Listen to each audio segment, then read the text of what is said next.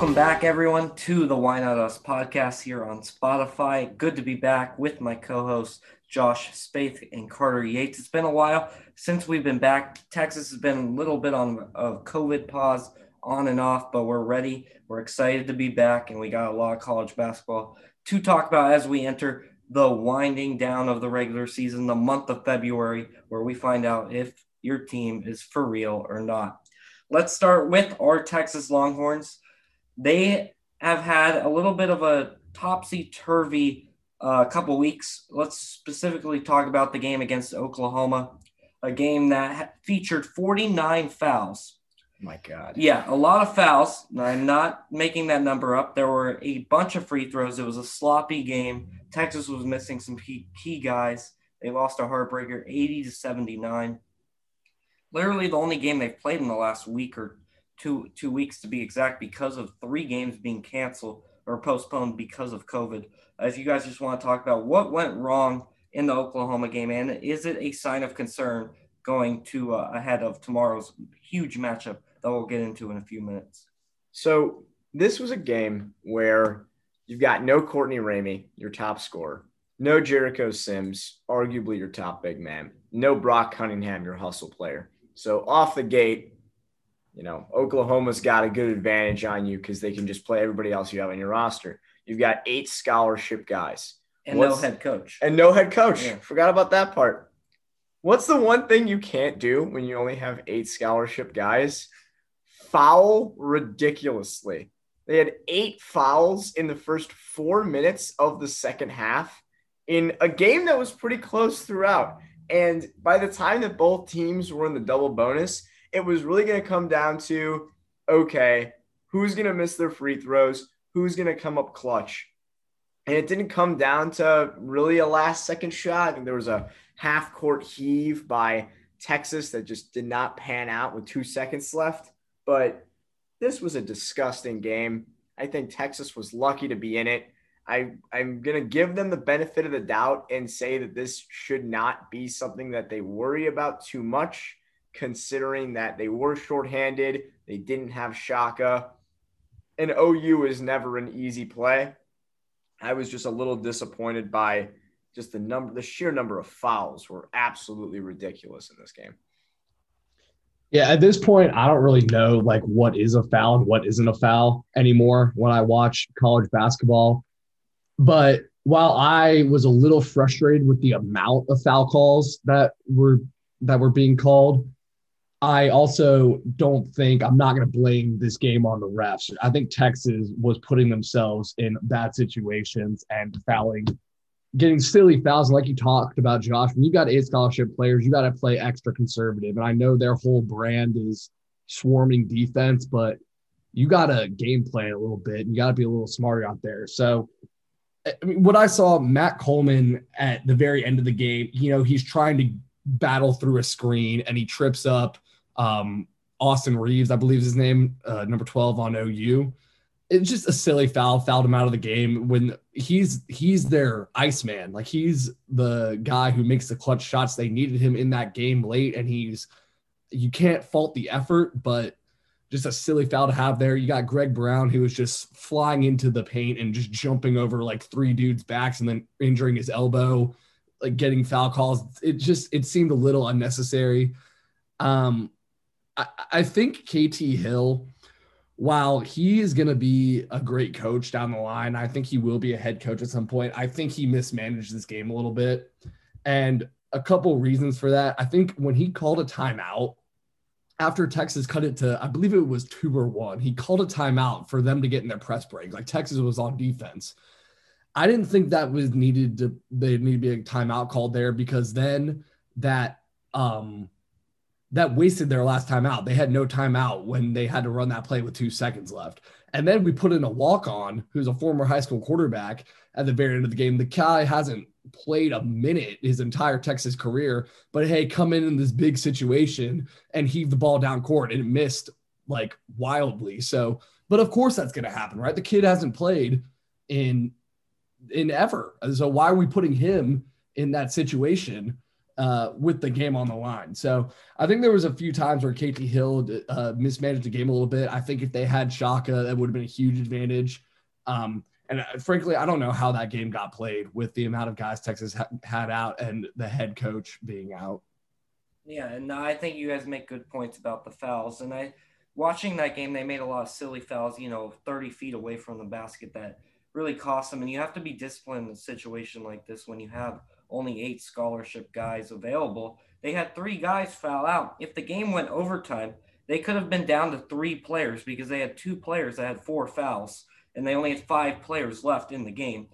Greg Brown, as you mentioned, Carter, Coleman, and Ham, all 3 of them fouled out, and you have to be disciplined because you're missing a big man in Jericho Sims this game. You cannot have your big guys foul out, and they did. It really cost them. And you can't give Oklahoma as many free throws as they did because they're just free points at the line. They were one of the best teams in the country at shooting free throws. And obviously it's a disappointing loss, especially at home to your biggest rival in the conference.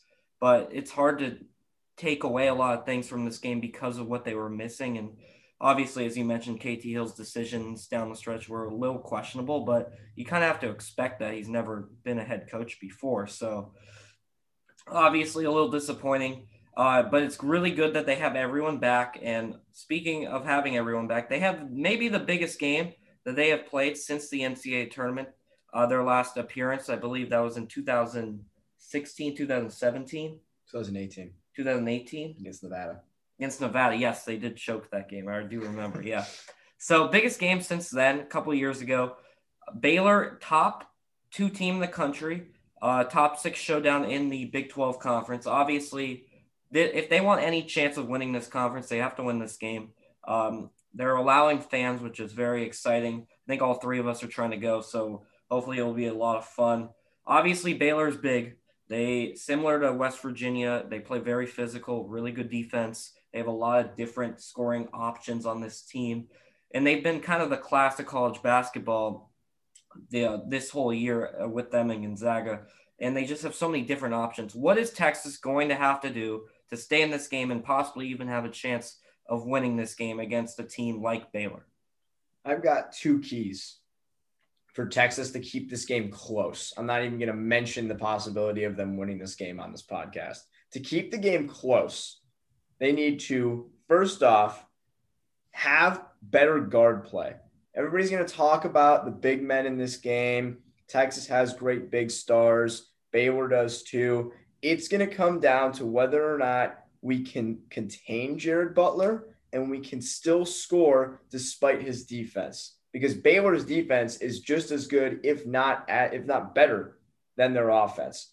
And our offense has been pretty good this year, which is, something that I'm a little worried about because there could be a very strong possibility that if they're throwing different combinations at us and our guys are not passing the ball as much as they should, or they're making sloppy plays, could lead to disastrous turnovers. And I really think that this is the kind of team in Baylor that they will take every single opportunity you give them and they will make something out of it, which means that for us to keep up, we have to do the exact same thing on the other end. No sloppy turnovers, taking advantage of good possessions, making the extra pass when you need to. It's going to be about patience, and that's going to be huge with the guard play and who's leading the team in the backcourt. The other key point, what I'll go to with the big men component, is that we need to rebound a lot, especially on the offensive glass. And getting those second chance points, getting those second chance opportunities, that's going to be a great way for us to use our big play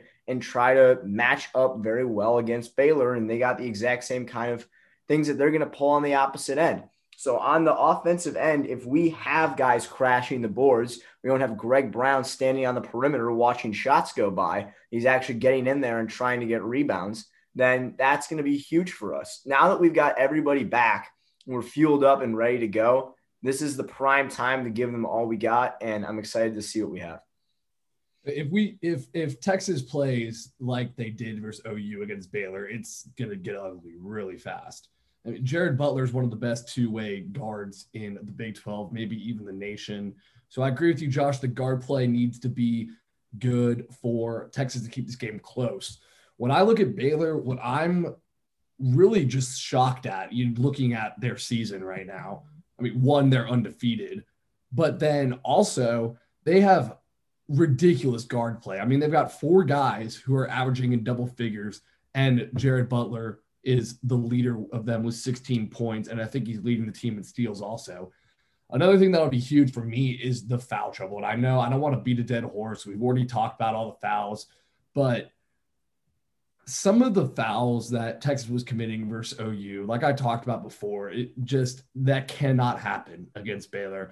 They've got to pick and choose where they're aggressive a little more rather than just blindly, going in and trying to get a rebound at all costs at all times. Like Royce Ham, I love his effort. I love his tenacity, but he was getting way too grabby with his hands. And when you gotta ease into the game and figure out what the refs will let slide and what they won't. It didn't feel like Texas adjusted at all against OU. It's like, it seemed like OU adjusting was like, hey, we know these refs are quick with the whistle tonight, so let's pull back a little bit, pick and choose our spots. It felt like Texas was just full steam ahead and couldn't switch it up.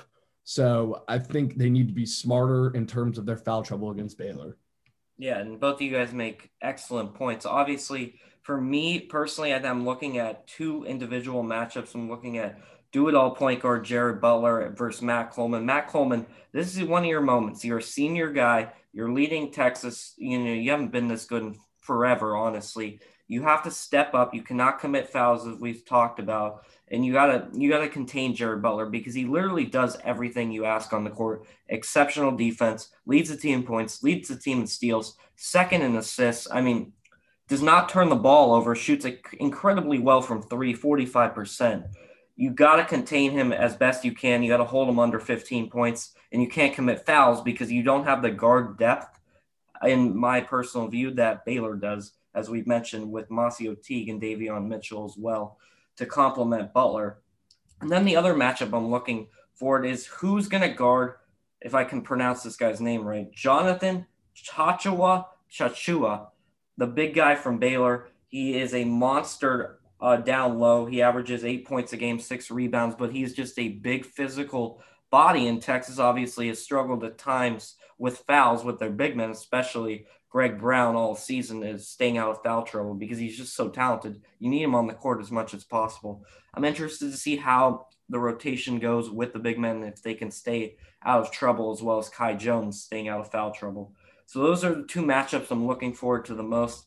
And then the game plan, I would say you got to play slow against this Baylor team. You got to drag out possessions as much as possible because when they get flowing, their offense is exceptional, and they get in the defensive form, it's really hard to score on.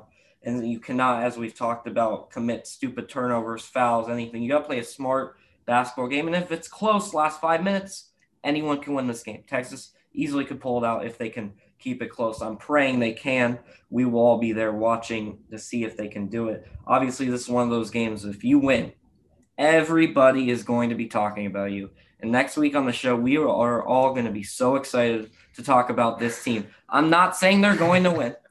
I'm saying there's a chance. There is a chance, and that's all we can hope for. Tomorrow's game is going to be a lot of fun. I think it's going to be really close, and it should be a really good game. Obviously, no harm in losing, but hopefully we can play the way we played against a team like North Carolina earlier in the season.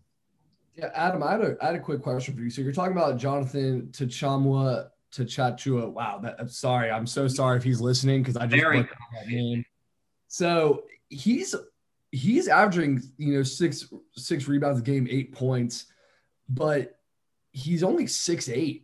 And if that's their big guy, theoretically Jericho Sims has a physical advantage there. Do we think he's going to take advantage of that? Theoretically is the right word. Yeah.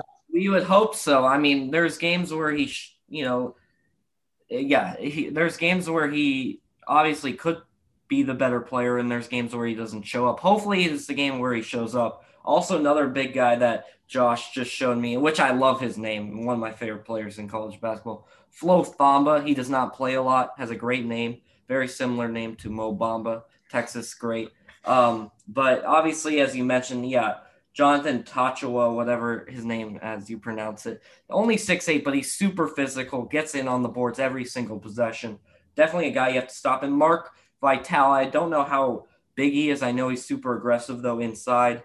He's another guy. He's only 6'5", but another senior experienced guy that plays the guard, plays the 3-4 position, guy that we have to look out for. But obviously, you bring up a good point. Jericho does have the advantage. Hopefully, he's healthy, back from COVID protocols, and ready to go for the game tomorrow. Hopefully, Texas can win. We will see, but let's transition to our next segment. We are going to talk about the SEC Big 12 Challenge that went down this past weekend. Obviously, a little different to get a little non-conference basketball in during the midway point of the season in late January, early February. Obviously, Texas, their game got postponed or canceled, actually, because of COVID protocols at the University of Kentucky. So Kentucky actually really needed that win. You could say goodbye to their tournament hopes and dreams. Let's go to probably the best game of the challenge, I think. I'm going to mention 3 games, and you guys talk about any of them that stood out for you. Oklahoma beating Alabama 66-61, Florida beating West Virginia 85-80, and Tennessee taking Kansas and throwing them into the river 80-61. Of those 3 games, what team impressed you the most, and what team is obviously disappointing from a Big 12 perspective? Because, we're Texas fans and we care about this conference way more than we care about the SEC, who's not very good. I think the SEC is all right. Well, it's all right. That's fine. I really want to talk about this Kansas team because they've gone from a team that we were on this podcast going, wow, Texas just wiped the floor with them, to we are approaching maybe one day quad 2 win territory for that Texas win, even in Lawrence. I mean, I know we've talked so many times about Blue Bloods on this podcast not being as good, but Kansas out the gate seemed like they were going to be different for that. And of late, down the stretch, they've lost 4 of their last 5. At Oklahoma State, at Baylor, at OU are all tough losses. They beat TCU by 8 at home, which is a team that they won by 29 at a few weeks ago. So coming into this Tennessee game, and Tennessee's been a little shaky of late too, I had a good amount of expectation to be a bounce back opportunity for them. But they come extremely unprepared into this game. They're down by near double digits pretty early on, and they just don't find a way back into it. I mean, when you've got your guys like Christian Braun, not putting that much out, he's 0 for 4 from the field. You got Ochai Agbaji going 3 of 12 and 1 of 8 from 3. Marcus Garrett can only do so much to carry this team. I mean, you've got Jalen Wilson putting up a near triple-double on the bench, but I mean, the team's shooting 37% from the field, 25% from 3, not to mention that their defense gives up 53% shooting from the field and 61% shooting from 3. I mean, Tennessee played a near perfect game, and Kansas had no answer for them. And I think that Tennessee is a good team, but I was expecting this to probably be one of the best games of the Big 12 SEC Challenge, and Kansas did not show up. So in terms of how this looks for the rest of the Big 12, I know Texas has another game against Kansas. Kansas still has a gauntlet of games that they have to get through the end of the regular season. They are dipping into 4, 5, 6 territory fast. As much as this pains me to say who impressed me the most out of the Big 12, it's got to be Oklahoma. They come in after a huge win versus Texas.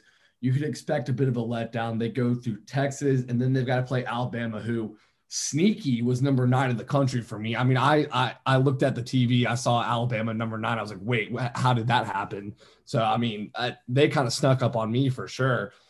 But they're without Austin Reeves and starting guard Alondes Williams. So the fact that Austin Reeves was out, Austin Reeves is their leading scorer. He really impressed me when he played versus Texas. And they still get the win over a really solid Alabama team who's 14-4 right now. OU jumped from number 24 to number 9 in the country.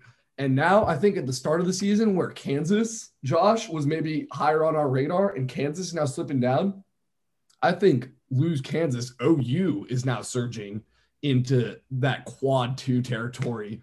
So I think Oklahoma is a very good team right now. I expect them to maybe cool off a bit. I think they might be peaking a little too early for me, but that's a really impressive win against a really solid Alabama team. Yeah, and both teams, you make good points on obviously disappointing Kansas and really impressive win from Oklahoma. The team I'm looking at is, I hate to mention them as well because I'm not a fan of this team, the Texas Tech Red Raiders. The way in which they were able to come back and win this past weekend against LSU. They were down 7 points with 1 minute left. And not only did they win the game, they covered -4.5. They won by 5 points. Somehow, some way, Matt McClung, he's the most annoying. He's like Grayson Allen, college basketball player since Allen, but he was exceptional down the stretch, hit a couple late threes in that minute span to give Texas Tech the win.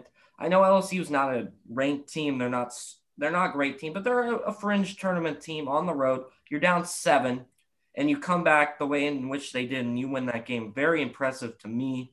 And then because of how impressive it was, because the game before against West Virginia, they fell apart at the end. They lost by 1 point on the road, a game which they were winning the entire span of that game for about 38 to 39 minutes, and they lost by a basket at the end from West Virginia. And then you come back in a game, that doesn't mean that much in the grand scheme of things, just for pride and resume sakes for the challenge, and you come back and beat LSU. Very much impressed me personally. I thought the Big 12 underperformed per se. They lost the challenge 5-4. Obviously, it's not a big deal, but a couple teams underperformed. Obviously, Kansas is very worrisome. They are dropping fast. I have a good friend that goes to Kansas, and he is finally sounding the alarm on this team. We will see where they go from there. Another, stepping away from the challenge, another very impactful game happened this weekend in the ACC conference. The Virginia Hokies, or the Virginia Cavaliers, played the Virginia Tech Hokies in a top ACC showdown. And Virginia Tech, my team to win the ACC, I know Josh is big on Virginia, killed them in the second half. They went on a huge run, winning that game 65-51. Virginia went, a full decade without scoring in that game. Takeaways from that game, Josh, and are you finally on the Virginia Tech train, or are you still riding with Virginia? No, I'm still riding with Virginia. I just don't understand how, Virginia Tech had a bit of a drought in the first half themselves. Virginia was up by a few, and they closed out the half up by 8 after both of these teams couldn't put up more than 10 points in the last 6 minutes of the first half, which is not good. But a little bit more of the same happened when Virginia's up 47-44 with 8.5 minutes left, and they decide to not score for 7 minutes. It's a bold strategy. And they only scored 4 more points in the game.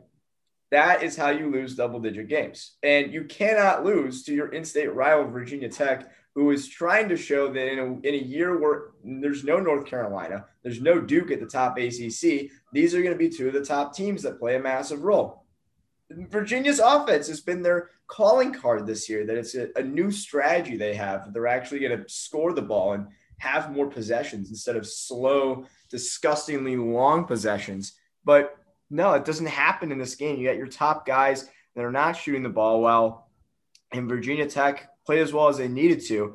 Kiva Luma put up 29 points and 10 rebounds. He absolutely ate them alive and was ready to come out and play, which I can't say the same for Virginia. These 2 teams have to play again in Charlottesville, I believe. Do they play again? Actually, no, they do not. That is the only time they're going to play this year. Interesting. But there will be more opportunities for Virginia to prove themselves, and I'm not fully off the bandwagon yet. Yeah, I'm not off the Virginia bandwagon. I think they still are the favorite to win the ACC. I like this Virginia Tech team, but I think it was just their night against Virginia. I think Virginia went cold a little bit, and I'm just looking at, how they shot. They shot 19-52 for 36.5%. It's very hard to win a game when you're shooting that poorly. And Virginia Tech shot 50% from the field and from three-point range. You talked about Kiva Luma. He had a great game, 29 points and 10 rebounds. He's turned into a bit of a double-double machine lately. So, but also as I'm looking at, Virginia Tech, who else is the guy stepping up other than Kiva Luma? So the next highest scorer had 15. That was Hunter Couture. But other than that, everyone else was in single digits. So if Kiva Luma isn't going to work on the glass and getting second chance points, who's your other guy? Who are your guards that are going to help step up other than Hunter Couture? I'm not sold on this Virginia Tech team making a strong push for the ACC title. I think this was a great game, but I'm still riding with Virginia. I think they are one of the best coach teams in the conference with Tony Bennett, and I'm looking for them to make some noise later in this regular season. Yeah, and I think both teams are NCAA tournament bound for sure. I think they're the best cases to make a run in the tournament, maybe Sweet 16 at best. I don't see any of these ACC teams going any further, but Virginia's inability to get to the free throw line in this game, 3 of 4. Obviously, that's not enough free throws to win a game usually. You got to get to the line. They're not creating easy shots. And obviously this team has struggled offensively for the last 5 or so years under Tony Bennett. And that's been their, Achilles heel the past couple of years in the NCAA tournament. Obviously they did win the national championship, but in past years, this has been the problem.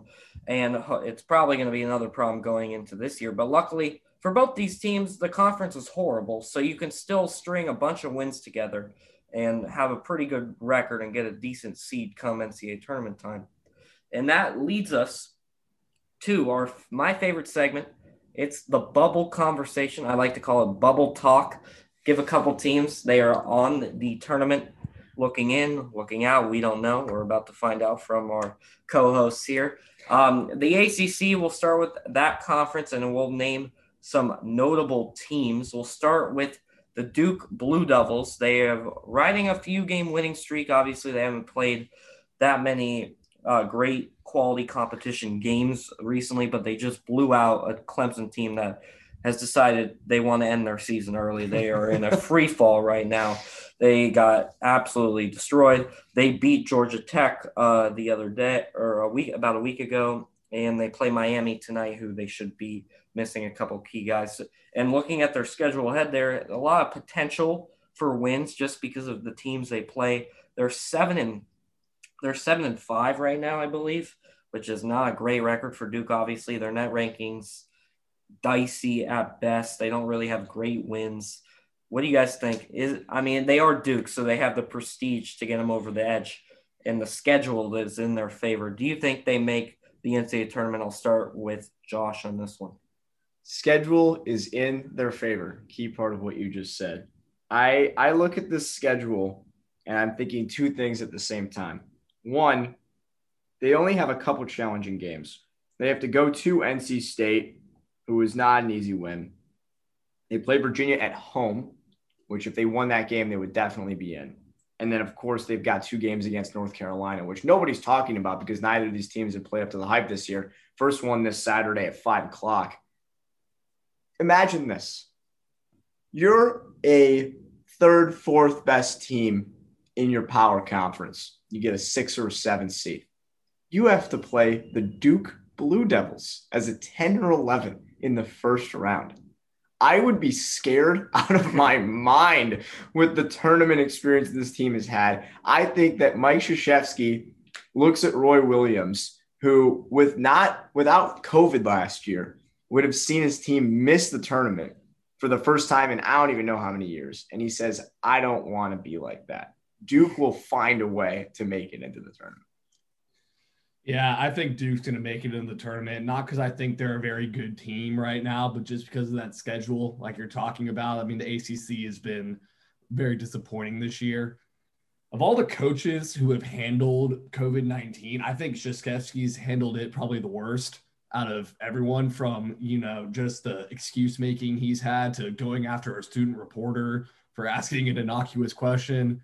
I mean, what a bad look that was. I don't know if y'all wanted to talk about that a bit, but I think he's handled it poorly, and I am not as big on Coach K being this awesome head coach who I'm going to be super scared of to see in the tournament, just because I think he has been slightly overrated in past tournaments. I think they're going to get in, but I don't think they're going to make much noise. So I think it's kind of just a lost year for Duke, and I think they'll be back to being, a very good team in the next few years. But I think this year has gone wrong in all the perfect ways. It's been a perfect storm for them, and I think they're a shell of their former self right now.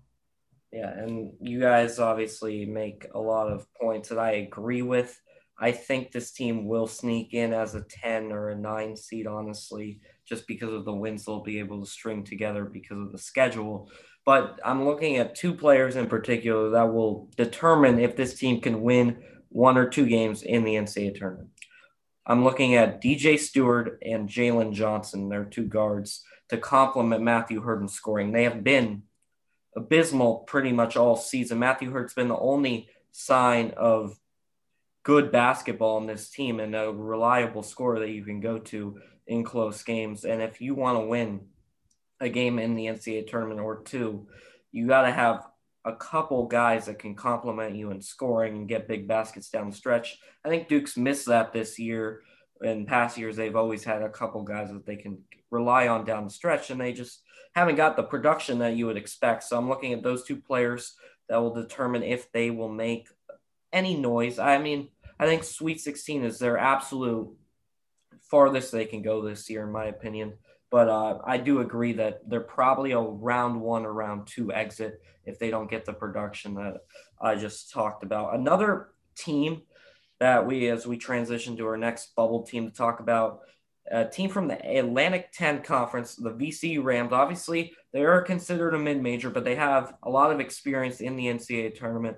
They are battling a tough Atlantic 10 Conference where it pretty much cannibalizes itself on a daily basis. And they have a good record. They don't have that many quality wins. They don't really have that many bad losses. And just looking at their schedule, they play a huge game this Wednesday against the Rhode Island Rams, who they already lost to at home, and you play on the road. You do not want to get swept to a team that's 500, even though they are a lot better than their record is. VCU goes through a stretch where this will determine their NCAA tournament faith. They go to Duquesne, they play Davidson, and then they play Richmond twice in a row. So we will see if they will make it. They're 12-4. As of right now, I think they are in as the last 4 teams if it ended today. Do you guys think they can hang on to that spot come the end of the year? I'll start with Carter on this one. No, I don't think VCU can hang on to the spot, and that's because they're playing Davidson 3 times from now until the end of the regular season, and they're playing Richmond twice. I think they're going to drop at least 2 to 3 of those games. If things go worse, they're going to drop 4 of them.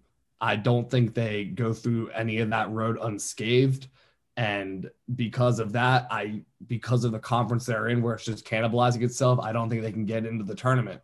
I think Davidson is a team that might get in over VCU. And I really like this Davidson team. They've got 4 guys averaging double figures right now.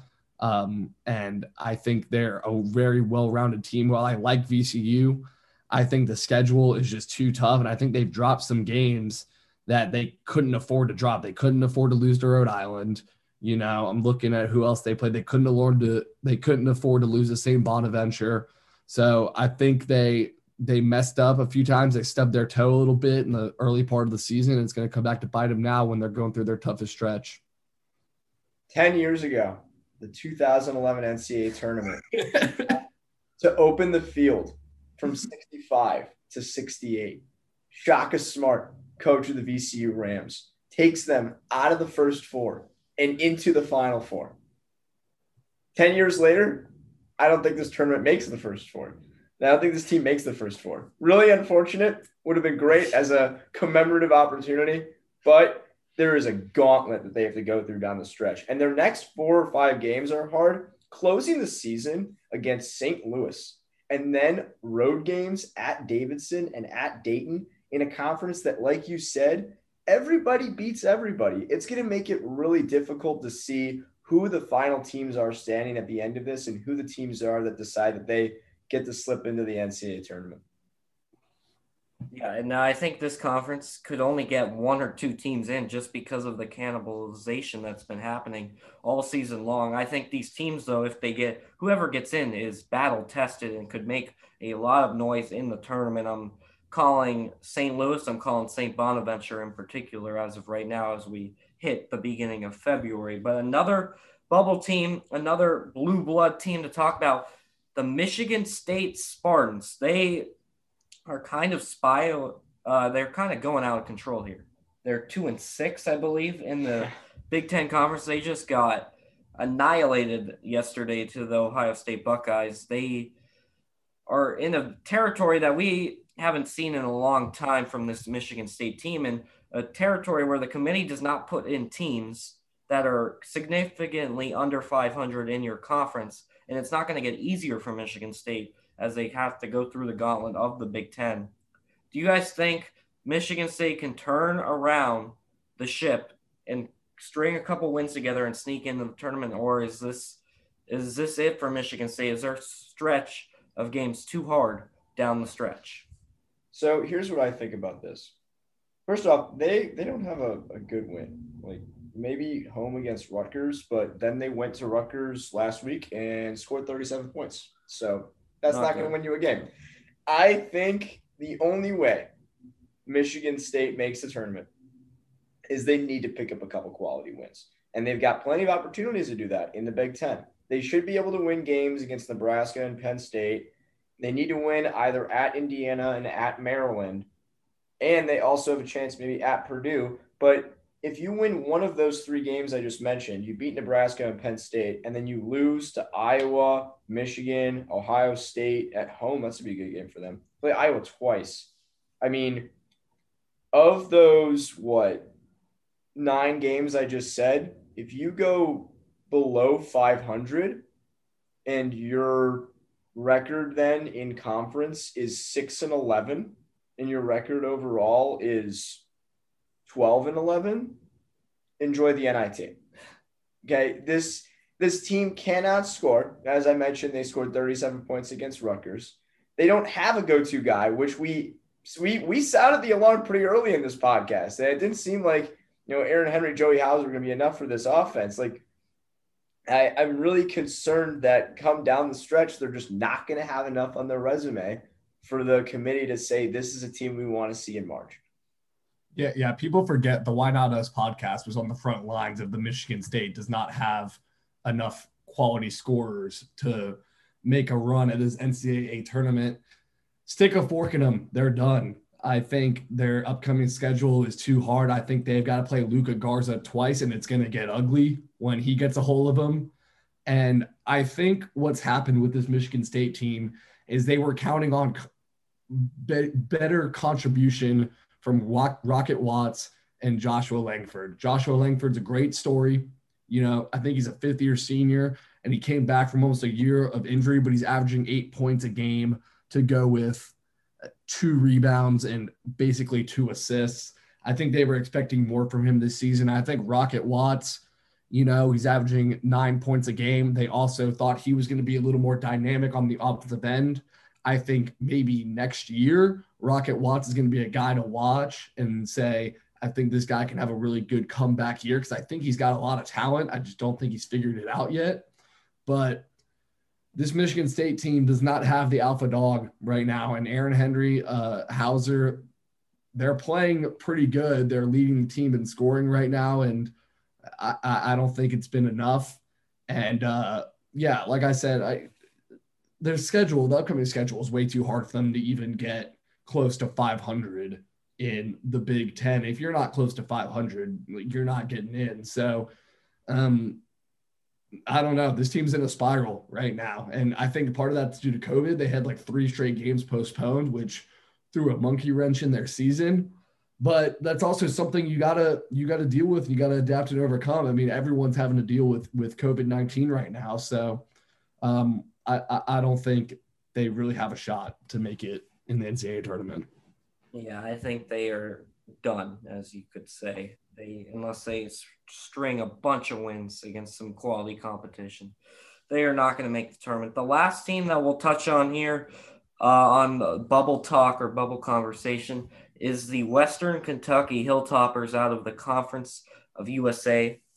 They are 13-4 as of right now. They have arguably one of the best wins a mid-major could possibly have on their resume. They obviously have a bad loss to Charlotte. They have a great win, as I just mentioned. It's against Alabama on the road, which is a quad one and then some win that really will weigh a lot come NCAA tournament time. They don't have, other than the Charlotte loss, their losses to West Virginia and Louisville, very understandable, both not at home. Louisville, a true road game, West Virginia at a neutral site. And then they have a decent win at home against Rhode Island that could weigh some, and a good win on the road at Marshall. Obviously, this conference, they play with fire so much, Western Kentucky. Every game, it literally comes down to the last possession. They have a guy in Charles Bassey who's, I think, an All-American, who's a former five-star recruit out of high school. They have Tavion Hollingsworth, who's a senior guard that is really the anchor of this team. I think they have the talent. They could make a lot of noise in the tournament, but I don't know if they can get over the edge and get in as an at-large because of the way they play. They play so many close games. They're bound to lose some, in which they've already have. And they have two games where I'm looking at where potential losses could loom large is at North Texas in late February. North Texas is starting to play a lot better basketball and starting to be one of those top teams in the conference as we expected at the beginning of the year. Do you guys think Western Kentucky could avoid those quote-unquote bad losses down the stretch and get in as an at-large if they make a decent run at least into the Conference USA tournament come March? I think this is the best bubble team we've talked about in terms of it is very, very 50-50. We'll pretend to be in a world here where obviously Western Kentucky doesn't win the conference tournament and get an automatic bid. So usually the game I like to play is what do they need to do to stay out of the NIT? So I think down the stretch, the only games they've got, they do the back-to-back system with 4 teams left at Florida Atlantic, home against Rice, at North Texas, and home against Florida International. The only team that really sticks out to me as a major threat in there, despite Carter being really big on the Rice wave, they've kind of fallen apart lately. North Texas has been good. They've kind of gotten their game back together after a rough start. I think if you drop one of those games on the road, it's not the worst thing in the world. You still end conference play 13-3 going into the conference tournament. You're likely going to be a 1 or 2 seed. If you make it to the conference championship game of the conference tournament and lose to UAB, I think they're still in. That win against Alabama is absolutely colossal. The fact that they played relatively well, I would say above average, in the Bad Boy Mowers Invitational, I think that was huge to start the season. They've got a lot of non-conference schedule components that separate them from a lot of mid-major teams, and I think they're first 4 worthy if they do not win the conference tournament. So if they don't win the conference tournament, you think they're in the play-in games, and then if they win the conference, what seed do we think they're at? Ooh, that's a good question. I think they're 12 play-in if they don't win the tournament and 11 if they win their conference tournament. Yeah. If Western Kentucky wins their conference tournament, I am penciling them in no matter what. Lock it in right now to the Sweet 16. I really love Charles Bassey. I love the way he plays. He's a double-double machine right now. Averaging 17 points, I believe, and 12 rebounds. But also, I like that they have Tavion Hollingsworth, who's also a senior. So Charles Bassey is a junior, Tavion Hollingsworth a senior. They've got the upperclassmen leadership that I like to see. And I don't mind that they're playing every game close. You know, it gives them that practice of being in these close games. How do we handle this once the tournament comes? And I think they haven't peaked yet, which is kind of something I like to see. I think we're going to start to see them peak and maybe start to blow out some teams later in this conference run. I don't think their conference is very good. I think they're going to win the conference, and I would like to pencil them in for the Sweet 16 as a dark horse pick. Wow, I like it. Hopefully we could come back in mid-March and say that they made Sweet 16. You were the first one to pencil them in for the Sweet 16, Carter. I think a key thing to monitor for them is a team in the Memphis Tigers, which they picked up a win early in the season. If they could start going on a little bit of a run and make the tournament, I think that could loom large and pick up another quality win for Western Kentucky come tournament time. Obviously, as you mentioned, Carter, the conference quality-wise is not great, but the competition is very similar. There's always super close games. I think you have a couple good teams in UAB, North Texas. You also have Marshall, who's decently good, and they have that loss to Louisiana Tech, who's a 14-win team at the moment. You have a couple good teams in this conference. I think it's going to be very hard for Western Kentucky to win the conference tournament, but their schedule is in their favor right now to do really well down the stretch in the month of February. I am, as you know, a huge mid-major fan. I hope they get in because they are very talented. They could definitely win a game or two come the tournament time. Now, switching gears a little bit, let's talk about the SEC conference a little bit and talk about how many teams can get into the tournament. Obviously, a big weekend for them. They played very well in the SEC Big 12 Challenge, picking up some key wins. Missouri surviving against TCU. Florida picking up a huge resume win against West Virginia on the road. How many teams do you guys see the SEC having? Obviously, Kentucky is probably not one of those teams. I would say I've got 4 locks, obviously, in Alabama, Florida, Tennessee, and Missouri. Florida made themselves a lock with that win at West Virginia. That was huge. Arkansas is just about there as a 5th.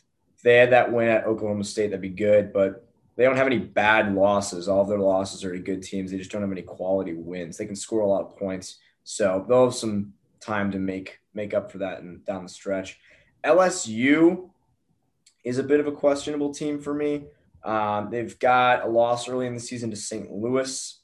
They've lost to Florida, Kentucky, Alabama, and then that game against Tech that we talked about. So once again, another team that doesn't really have any quality wins. They beat Arkansas, but I don't see a lot out of them. I think if they could pick up a win against Alabama, Florida, or Tennessee, do relatively well in the conference tournament, they'd probably be good in there. After that, there's not a lot of meat in this conference. We've talked about Kentucky, probably not going to make it just based on record alone. Auburn with Sharif Cooper has flashes of lightning. They are also banned from the tournament. Auburn's banned? Yeah, NCAA, Bruce Pearl? Yeah, NCAA violations. Then there you go. Then that's all we can really get out of the SEC is 5, maybe 6 teams from what's usually one of the premier conferences in college basketball. Mississippi State's a team that's talked about a little bit, but they don't have enough. So I'll go with 5, maybe 6. I think there's going to be 4. I think it's going to be Alabama, Florida, Tennessee, and Arkansas. I really like Alabama to possibly make a deep run. I think the fact that they're 9-0 in their conference is a testament to the SEC is still a good conference. And I know I'm only picking 4 teams to go in, but, I think they also suffer a bit from cannibalism. I mean, Kentucky's 5-10 overall, but 4-4 in the conference. So what? Missouri Tigers. What do you think of Missouri? I don't think Missouri's gonna win this. I don't think they're gonna get in the NCAA tournament. I think they're gonna be the best NIT team there is. Wow, that's a bold take. Carter is known for his bold takes, but that's a big one. There. Yeah, I just don't. I haven't seen enough from Missouri. I don't think they are going to make it into the NCAA tournament. Let me look and see who they're gonna play these next few weeks. Yeah, I mean, lock in this take if you're really behind it.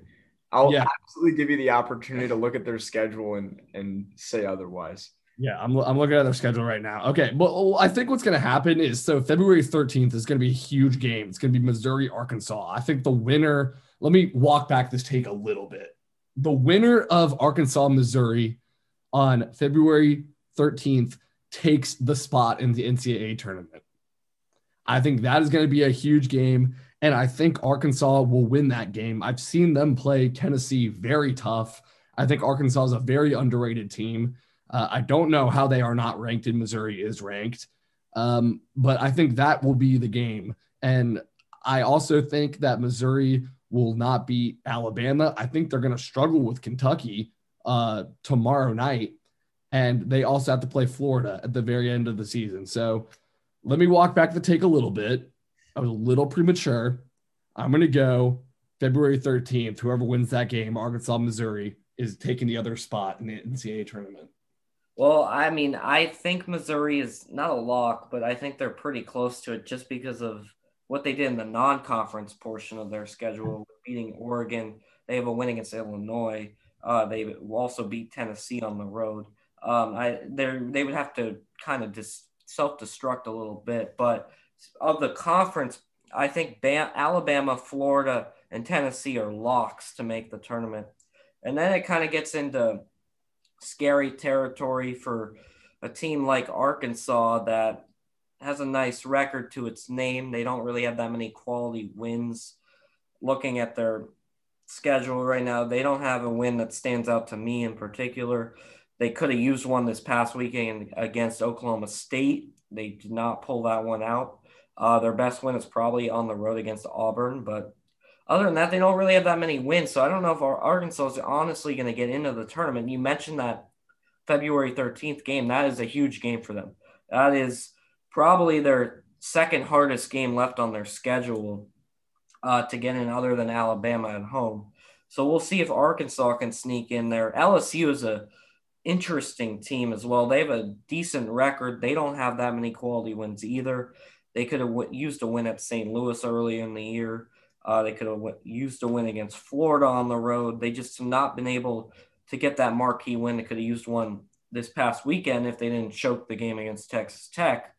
But LSU and Arkansas are interesting cases. They have good records, but they don't have quality wins. So I think maybe one of them makes the tournament. So I think you get 5 out of the SEC. That's being optimistic, but we will see. One more conference to talk about before we hit the game to watch for you guys this weekend, the Mountain West Conference. This is a conference that is revitalizing itself in a way. Last 4 or 5 years, they have not done much. They've given one team in the tournament usually every year. It's been San Diego State, Utah State combination, maybe Boise State in there once. But they got 5 teams in about 6 years ago. They're on track to get, I think, at least 2. They have a possibility of 3 and an outside chance for 4. Your guys' perspectives, does this conference get 3 or 4 teams in the tournament, or do you think they will only get 1 or 2? I'll start with Josh on this one. This is going to be a really interesting stretch.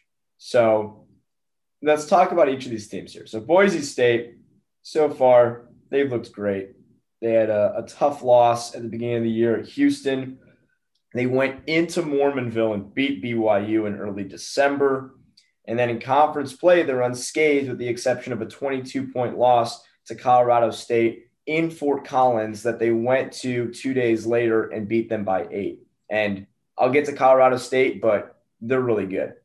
Down the stretch, they've got Nevada on the road, UNLV at home. That should be 4-0 right there. Home against Utah State at San Diego State. That gets trickier. Utah State, kind of talking about them a little bit, I don't see a go-to for them. Obviously everybody loves Neemias Queta. They've got the wonderful Brock Miller as well, but they're not a high-scoring, flashy team. They kind of just play solid, and sometimes they don't pull out a win. And they've got a bad loss to South Dakota State at the beginning of the year. This Utah State team could, potentially lose both of their games at Boise State, not pick up another quality win that they need, and be dropped from contention. Then we have Boise State at San Diego State. I know Adam here is, San Diego born and raised, absolutely loves the Aztecs. And this team has put together a good stretch of wins after back-to-back losses against Utah State. But that is going to be a really tough stretch of games. I think they're probably going to go 1-1. And because of that, Boise State's a basic shoe-in for the NCAA tournament. But so San Diego State down the stretch, other than that Boise State series, has nobody to play. They've got New Mexico, San Jose State, and Fresno State. They should win all of those games if they want to make the tournament. And if they do that and they go 1-1 against Boise State, then they've only got 5 losses in foreign conference. I could put them in there too. But let's talk about Colorado State for a second, all right? Because they just gave Boise State their only conference loss. This team is flashy. They are what I'm looking for. David Roddy, I watched him play against Utah State. I think, did they win both of those games against Utah State? No, they went 1-1. But it was at Utah State, so it's still really impressive. I watched the entirety of their game that they won at Utah State, and David Roddy impressed me so much. Okay, this guy was recruited out of high school as a quarterback, decided to go to Colorado State to play basketball. He's from Minneapolis, puts up 16-9, but he's like Brock Cunningham if Brock Cunningham had the shooting and rebounding prowess to add to the hustle. This guy will go after everything. He sets up his teammates really well. He gets 3 assists a game. He's just a leader. And this team will play you hard, and they will not lose to you twice. So they don't really have anybody that's tough coming down the stretch. I mean, going to Nevada in late February is going to be kind of rough, but I think those 3 teams, Colorado State, San Diego State, Boise State, I could easily see all 3 of them getting in. I think one of them will likely have to be a play-in just for the sake of fitting them all in. But if they can win their games they need to and not pick off a win or 2 off each other too much and then all advance pretty far into the conference tournament, I could definitely see them all in, and that'd be very exciting to see how they play out. Adam, you're either going to love this or hate this because I've had some scalding hot takes today, but I think Boise State is in, Utah State, Colorado State, one of them will be out. I don't know which one it'll be, but one of them's going to flounder and one of them's going to get knocked out early in the conference tournament. And I think San Diego State is making the tournament, and I think there'll be 3 teams in from the Mountain West Conference. I think San Diego State has unlocked something after they had 2 straight losses to Utah State. I mean, they're just blowing out people right now. They're on a 4-game win streak, and like you talked about, Josh, their schedule – I don't even know if they play a team over 500 to end their season. They might. Let me actually go back and double check. I can look at their schedule right now. But Fresno State is 7-6. 7-6. Okay, so and actually they play Boise State at the very end. So my bad. They play a 14-2 team twice. If they can win all of their games before that two-game series against Boise State, and then they can go 1-1 versus Boise State, I think they're in. And I would be very excited to see them in the tournament. I really like Matt Mitchell, their senior forward. When I was watching versus BYU, and I know that was a while ago, but you talk about with a lot of great players like the killer instinct, right? And I know that's kind of become a meme or whatever, but Matt Mitchell has it, and I've seen it. I've seen him unlock a new dimension of his game in crunch time. And I think you need guys like that in the NCAA tournament to have a chance. I think Texas has some guys like that with Matt Coleman. I think other teams, I think Baylor's got that with Jared Butler. And I think San Diego State has that with Matt Mitchell. Like I said, they need to win out before Boise State. There is not a question about it. They need to win out and then go 1-1. That's your path to getting in the tournament, but I think they can do it. Yeah, I think starting from the worst team with the chances to get in the tournament, Utah State, I think they have one path only, and that is to win every game except Boise State, pick up 1 win, go to the conference finals, and lose to either Boise State or San Diego State, but you pick up a win against either of those teams in the semifinals, and maybe there's a path for Utah State. I think San Diego State has the 3rd best chance just because they have to, as you mentioned, they have to go undefeated against, no offense, inferior competition. Hopefully they can do it. Matt Mitchell's been huge. He got hurt in that Utah State series, did not play. That was a huge loss for them, which I'm hoping the committee will look at, as he was not there for those games. So hopefully they'll take into account, help their resume come tournament time. But you go 1-1 against Boise, you go to the conference finals, you pick up another quad 2 probably win against either Colorado State or Utah State in the semifinals, or possibly even Boise. You make the finals, I think State will get in. Colorado State's an interesting case because they don't really have a bad loss on their resume. They have 4 losses overall, 1 at St. Mary's, which is totally fine. And they split series with Boise State, Utah State, and San Diego State. Those are all quad 1 wins that they have to their names because of just how good this conference has been this year.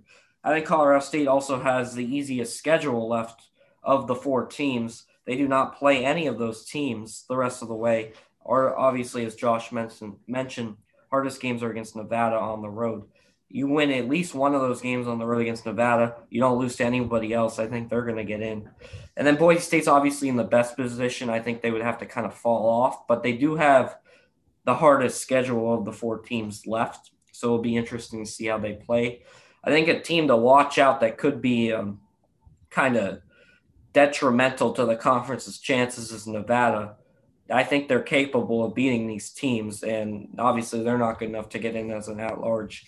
They're going to be the team to watch out for to see if they can upset some of the top teams in the Mountain West. But I think at the end of the day, the Mountain West will get 2 into the tournament. 1 will just miss. I'm hoping that 2 is Boise State, San Diego State, but it easily could be Boise State and Colorado State. So we will see. Hoping my Aztecs can pull it off, but obviously Matt Mitchell being back is a huge plus for them. As we hit the last part of our podcast, I want to talk about games to watch going into this week that we could obviously talk about on next week's show. What is one game that you guys are looking out for as we hit this big week, first week of February into conference play? I'm going to go with an absolute colossal Big Ten game on Thursday night. Ohio State has arguably the biggest challenge they've had all year. When they go to Iowa City and play the Hawkeyes, I think these teams match up pretty well. I'm not entirely sure I agree that Ohio State should be ranked higher than them and at 7 right now, as much as I thought, beating Michigan State and Penn State and at Wisconsin, those were all high-quality wins. But this is a team that we've talked about a number of times before on the podcast. They have the ability to put up points in bunches. Their defense is a little questionable. If they can win this road game against a tough team like they have against Illinois, Wisconsin, then it's going to be tough for Iowa. And we didn't talk that much about Iowa's game against Illinois, but that game really showed that if you can hold everybody else to not a lot of scoring and you can contain Luka Garza, especially on rebounds, that they're beatable. So, the top of the Big Ten is great, and I'm excited to see how it unfolds. I'm looking for Wisconsin, their starting 5 of 30-year-old men, to kick off one of the hardest stretches in February and March out of any team in college basketball when they play Illinois on Saturday. So out of their last few remaining games, they're having to play number 12 ranked Illinois, number 4 ranked Michigan, number 8 ranked Iowa State. They got to play Illinois again. And then they finish off in March playing Iowa and Purdue. Purdue is also ranked now. This stretch, and I believe this first game that starts off the stretch against Illinois, is really going to determine if Wisconsin can make the NCAA tournament. I think they're a very good team. I think they're experienced, but they've also had some very bad losses so far that they couldn't afford to have before going into this stretch. So I'm really looking forward to seeing how they can play against Illinois, because I think this is really going to set the tone for their season, and it's going to determine whether they get to the NCAA tournament or they're literally the best team in the NIT. Yeah, I think my game that I'm looking out for, obviously, usually gets a ton of hype, as we've talked about, is a game that could decide who's in, who's out of the tournament, a huge bubble game. Crazy to say that. It's Duke and North Carolina, obviously one of the most historic rivalries in all of sports, but especially in college basketball. be very interesting to see what happens between Mike Krzyzewski and Roy Williams teams. I think both of them really need a win, and it will count as a quality win, no doubt, and I think it's going to come down in the end.